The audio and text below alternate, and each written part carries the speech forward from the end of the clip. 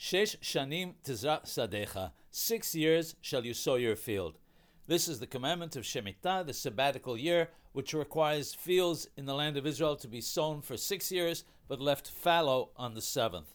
An important principle of our faith, which is brought out in this commandment of Shemittah, is the fact that the Holy One, blessed be He, HaKadosh Baruch Hu, is one and only one, and that He is the one who created the world in 6 days and rested on the seventh.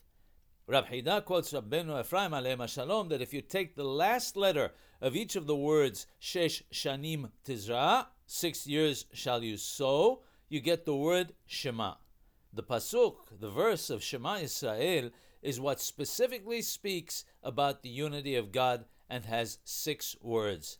This comes to teach us that if someone says, you can't keep Shemitah and let your land lay idle for a year, you'll go out of business.